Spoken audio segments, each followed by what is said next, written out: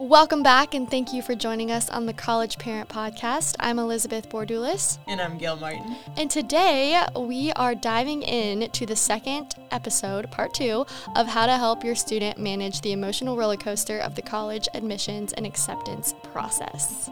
Today we're joined by special guests Dr. Liz Seidler and Dr. Sarah Olivo, two clinical psychologists who are dedicated to improving mental health for college students. Welcome, Dr. Seidler and Dr. Olivo, to the College Parent Podcast. Great to be here.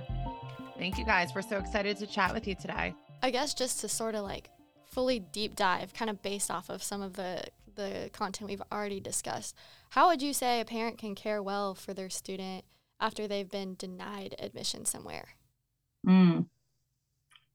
Right. Like, what if you sort of said my identity is as a student at X, Y, and Z, Mm-hmm. or, I don't think, maybe I won't say which family member it is, but I know that he kind of was like, oh, I'll go to this state school that I'm born and raised and this is my thing. And it's harder to get in. And, that threw him. And then he had to figure out, whoa, that was part of my identity, So I think part of it is sort of allowing people to see that they are who they are regardless of what happens to them. Like that doesn't change anything about their identity or so on and so forth. But also just disappointment is the worst. It's really hard for a parent, I think, to sort of stomach a child's disappointment. So if it's primarily parents listening to this, I can sort of, I know that when your child is disappointed, it takes sort of a level of emotional strength to get up and be like, it's going to be okay. You might be disappointed with them. You might be panicking with them.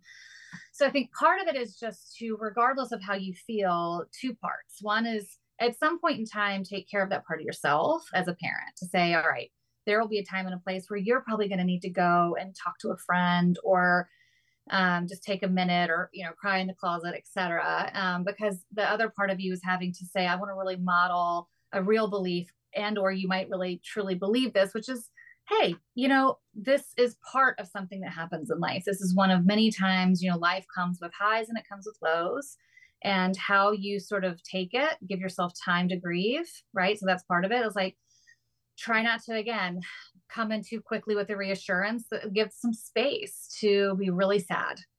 Let's just kind of be sad about this for a bit. This is a total bummer. Sometimes just, not getting in is a little expected. People are like, all right, that's my reach school, and they have a plan B. So I do think that before people even go into it, like letting them know, like, this is something we're excited for. We're so super excited for plan B too. Like all these options, I think, is a preventative way to kind of prepare ahead of time for those disappointments, to be like, great, if it gets in, wonderful, hope for the best, plan for something else, not even the worst, right? Hope for the best, have a plan B. I think that, but modeling that sense of calm and that it's going to be okay, allowing there to be time for grieving and sort of checking in with them. Like, how much, how long do you kind of want to just be sad about this? And when can I come in and sort of help you? When do I know that it's time for me to come in and sort of get you back on your feet, or can talk more about what that plan B is? Yeah, I just want to summarize, I think, Sarah, some things that you said that are really important. I think that parents need to recognize that when they usually respond to their child when they're disappointed, it's to regulate their own emotional reaction. So, for example, child's really upset, they didn't get into school they want to get to. Usually a parent is going to say something like, it's okay, honey, you're going to get into all those other schools. You'll get into the school that you need to get into. They'll do some like cheerleading, right? And that is because they have anxiety that their child is really sad and disappointed. So I think parents need to realize that, okay, before I say anything, what is helpful to somebody when they're upset? And what's helpful to somebody when they're upset is to listen and to provide validation that what they're thinking or feeling makes sense. There's an obstacle to something that you wanted, you didn't get it. That's awful. It's terrible, right? The pausing and sitting, like Sarah's talking about, is the hardest part for parents. And then I usually say, once you've marinated in all that like warmth and validation, ask your child, is there anything else I could say or do? I have some thoughts about next steps, right? Or Or when you're ready, come to me. I have some things that like maybe will make you feel better about this, right? Before you just jump in and start throwing all these solutions. So I think parents, that's my biggest takeaway. It's like, be prepared for your own emotional reaction to your child's disappointment and have a plan on how you're going to respond, and make sure it's not about you and your difficulty tolerating their distress, and think about what makes everyone universally feel better and cared for, which is, wow, somebody really understands what I'm going through. They're trying really hard to, connect with me emotionally. I also think that sometimes parents might assume that their teen is going to have a big response. You might be surprised. I also think there's a wide range for being disappointed and how people take that. So anything you see could be validated, could be sort of listened to very actively and validated. It could be that they brush it off. And the parent would be like, well, no, aren't you upset? Are you okay? Oh, and I've also had parents be like, well, they're just bottling it up. But I'm like, well, listen, the only thing you can really do, again, even in that situation, to say, okay, wow, well, it seems like you're taking this pretty okay. Well, I'm here if you need me. Because sometimes the sort of expectation that there should be a big response, or that the response is way too big, and so they just have a judgment like, whoa, this is going to be so scary for them, they're never going to get over it, or whoa, okay, calm down, right? So I think that part of validating is paying attention to your own anxieties, but also your own judgments about whether this behavior is okay or not okay, and just saying, again, I think as long as you do like an active listening, say kind of, oh, I kind of see this is how you're handling it, I got you, totally fair, right? And then pause, you're good, right? It'll account for kind of not letting you act on those judgments or those emotions. So we just talked about if a student is denied from a program, but what are the first steps for a parent once they're accepted to a program? I mean, go to Bed Bath & Beyond and just start buying all the crap, I mean, do they exist anymore? They closed the one in my town. I know, that's so sad. I just dated myself. I'm like, that's really weird. Amazon. Everything in a trash can, Amazon, and all the other college applications. This like really varies. I think like, is this acceptance to the school they definitely want to go to? Is it acceptance just in like one program? But I still think, there's this concept that Sarah and I talk about in our podcast and our work about these like 3 states of mind. And I love using this as an example with teenagers when I'm teaching this skill about like choosing your college, is that you don't want to make a choice about where you're going to school that's like overly emotional, because you'll end up like my brother at like the University of Miami and like barely make it through like in this because you're in South Beach every day and not really going to class because you wanted like hot weather and like a party scene. But you also don't want to make a choice that's really reasonable, that's like just based upon like, I don't know, their postgraduate like career placements and the financial, support that you get, and, does it have your major, or I don't know, just like facts about the school. That you want to find the synthesis between a school that like when you walk onto campus, there's just like this intangible, like it just feels right? This like emotional connection, while also paying attention to the facts, like, okay, this is how much money my parents can contribute. This is how much I'm going to take out in loans, or I have no idea what I want to major in. Maybe I don't go to like a technical school that only has science and math if I have any interest in the liberal arts, So that's, I think, like for parents, this like pros and cons, and ahead of time, even organizing around that every school is going to have pros and cons, and emotional and factual pros and cons. So that if you have that information kind of visually laid out, and maybe you do this as a family together, it might help you steer your decision ultimately on where you're going to go. And I think again, that can help families make a decision, because I think parents end up being in this difficult choice where their child ends up getting accepted to a school that they don't want them to go to. Right. And, maybe have to start having hard conversations about their perspective as well as their child's perspective when examining all the acceptances that they've gotten. So I think that, I think that's one thing that I would recommend for parents to kind of take into account. And this idea too, I think when conversations about acceptances is to be open to the idea that your child has a perspective that's different than yours and that nobody's right or wrong about which school is the best school to go to. But if you want to celebrate the success that your child's having and make a choice that everyone's comfortable with, you have to acknowledge that there might be some truths to why your child might want to go to certain schools over other schools. I mean, I definitely think, if like the first step is just to pause and celebrate.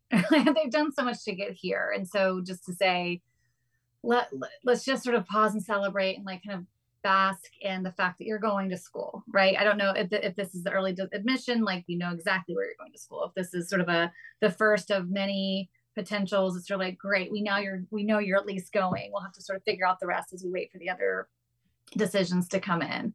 I also think that when we talk about that wise mind, a little bit of balance of reason and emotion, sometimes there's just something that your kid or your teen is able to think about that's not really able to be put into words. I'm going to give you an example. I love this story. It actually happened to a friend of mine. She was deciding between two schools. I won't name the schools because I don't want people to think I don't know. But let's just say it was UVA and UNC. And she had gotten into both, right? But both schools were like similar in their feel. And technically all their sort of numbers like added up. And she could not decide where she wanted to go. And so they finally were like, okay, listen, the deadline to pay is tomorrow. We're not paying two schools. So we're going to put a biscuit on a piece of paper and we're going to write UNC on one and put a biscuit on that. We're going to write UNC another and put a dog biscuit on that. And whichever one Fluffy goes to, that's where you're going to go. So they all agreed. And they put the biscuits on this is a true story. This is a true story. This is a good friend of mine. Gosh. Okay. Keep going. And so the dog went to the UNC paper and she goes, I'm going to UVA. It's like she knew the whole time, right? She knew the whole time which one she wanted to go to, but she got into this sort of like debate about numbers and this versus that, but she kind of knew. So I think sometimes just letting sort of that, like, again, that like gut instinct just take you there. And, she never regretted that choice. I guess just to kind of like wrap it up, is there anything else that I want to leave it open-ended? Is there anything else that y'all would tell a parent who is just going through this process? Any sort of advice, tips, suggestions, just one last tidbit that you would give a parent overall for any part of this process, something that we didn't cover today that you want to mention? Is there anything else? Well, I think this would again be, I'm going to say this answer for two reasons. One is I'd love to let parents know about some of the work I'm doing at LuMate Health. So I run the training and education department at LuMate Academy. I'm not even sure if I set that up at the beginning. So hi. Hi, I run the education and training program at LuMate Health called LuMate Academy. And we are trying to offer a lot of webinars for parents of teens and college students. And so and one that's coming up that we have December 7th is called Home for the Holidays. Like what happens when you prepare so much for the transition to college? What happens when you come back? How do you navigate it? But that actually links to the part that I think parents are going into right now, which is how to find that balance between becoming less of a manager of your child's life and more of a consultant in your child's life, and paying attention to where you sort of feel it and your college student sort of feels it. Sometimes we have college students who the parents are begging them to call home. And sometimes you have the college student who is calling home every day to ask about laundry, right? So how do you sort of navigate that balance? Is one of you on another side of that balance than the other? And just noticing that, again, there's a wide range of normal, but it can feel, I think, hard for parents when they're on one side and their college students on the other side. So how to communicate about that, how to sort of say, hey, listen, I know you're calling me every day, but you got this. Or the opposite, being like, is there a way for me to communicate with you during the week that feels like it's easier for you, but just kind of lets me know we can touch base, just communicating about when there is a gap between what you want and your student wants, because that can be hard for a little bit.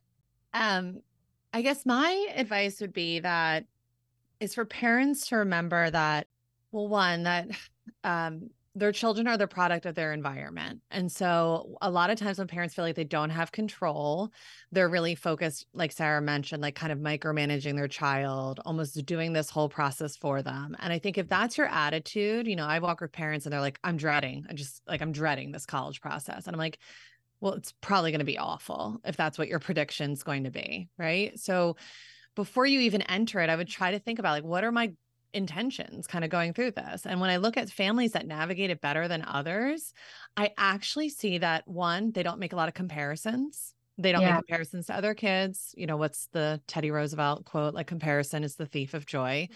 They're not making a lot of comparisons. Two, they're excited about it. They actually take time to have these conversations. Like a parent was saying to me the other day, they're like, we pulled up this video of my son doing this like science experiment one day that he like stayed home when he was like 9, and while trying to help their child figure out like what they might want to study, and like how like amazing that was, right? And so I think that if parents kind of their attitude going into the process is going to impact their child's experience of going into it. And if you anticipate, I'm not saying you have to anticipate it's going to be like amazing, but if you imagine that it's going to be like, if you're dreading it, I just don't know how it's going to actually go well. And it's an opportunity for parents to really share really important experiences with their children, and that they can kind of look back at this time realizing, okay, we were able to kind of provide the scaffolding, which is really what parents' roles should be, scaffolding, to help. This is like the first step, develop some self-management skills to kind of navigate this so that they can launch, maybe a little bit more easily into the college years. So I think if parents view it as like a skills building opportunity for their children, a way for them to kind of connect and reflect on like their child's past, their strengths, like their interests, this like kind of curious journey that they can kind of go through together. And it's also an opportunity to spend a lot of time together that I feel like teens don't really have or are interested in spending as much time with their parents, but like planning trips to go see certain universities or like things to look forward to. So, yeah, I would really pay attention to that. Our attitude to things actually influences the outcome of how things go. And if parents can really cultivate a perspective on this process that is healthier, I think that that impacts the process for their child in a more positive way. Yeah, I definitely have seen as parents go through, whether they dread it or not, ultimately when they come out of it, they've always sort of been like, wow, I learned so much about my kid. My kid's so cool. They did this, or wow, I didn't realize this was throwing them. And so it is such a way to have a beginner's mind sort of about the process. Like, we just learned so much going through this. I also would say, and one last tip, I know you said one last tip and we've given like 3 last tips, but that's great.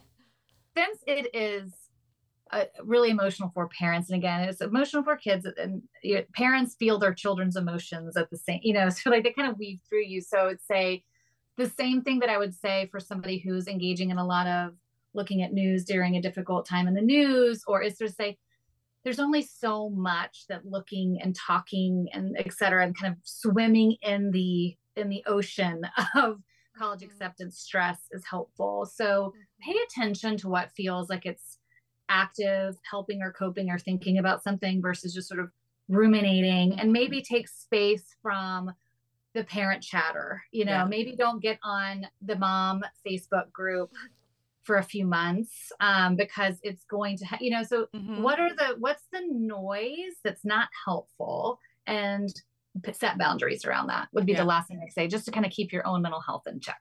Thank you so much for that. And thanks overall for just sharing all your valuable insights with us today.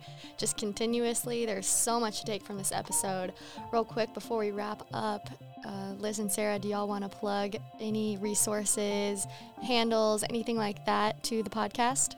College is Fine is our handle on Instagram and TikTok, and you can find us on all the places you find podcasts. And we're really excited for the content that we have coming out this year, and we're so grateful to be on. I know we want to talk more about parents and their role in supporting and helping college students apply to college and have, a healthy, happy time during their campus years. Yeah, so for more engaging discussions on the College Parent Podcast, head on over to Apple Podcast or Spotify to explore our other episodes. And we wish you a fantastic day, and we will see you next time. Bye. Bye. Bye.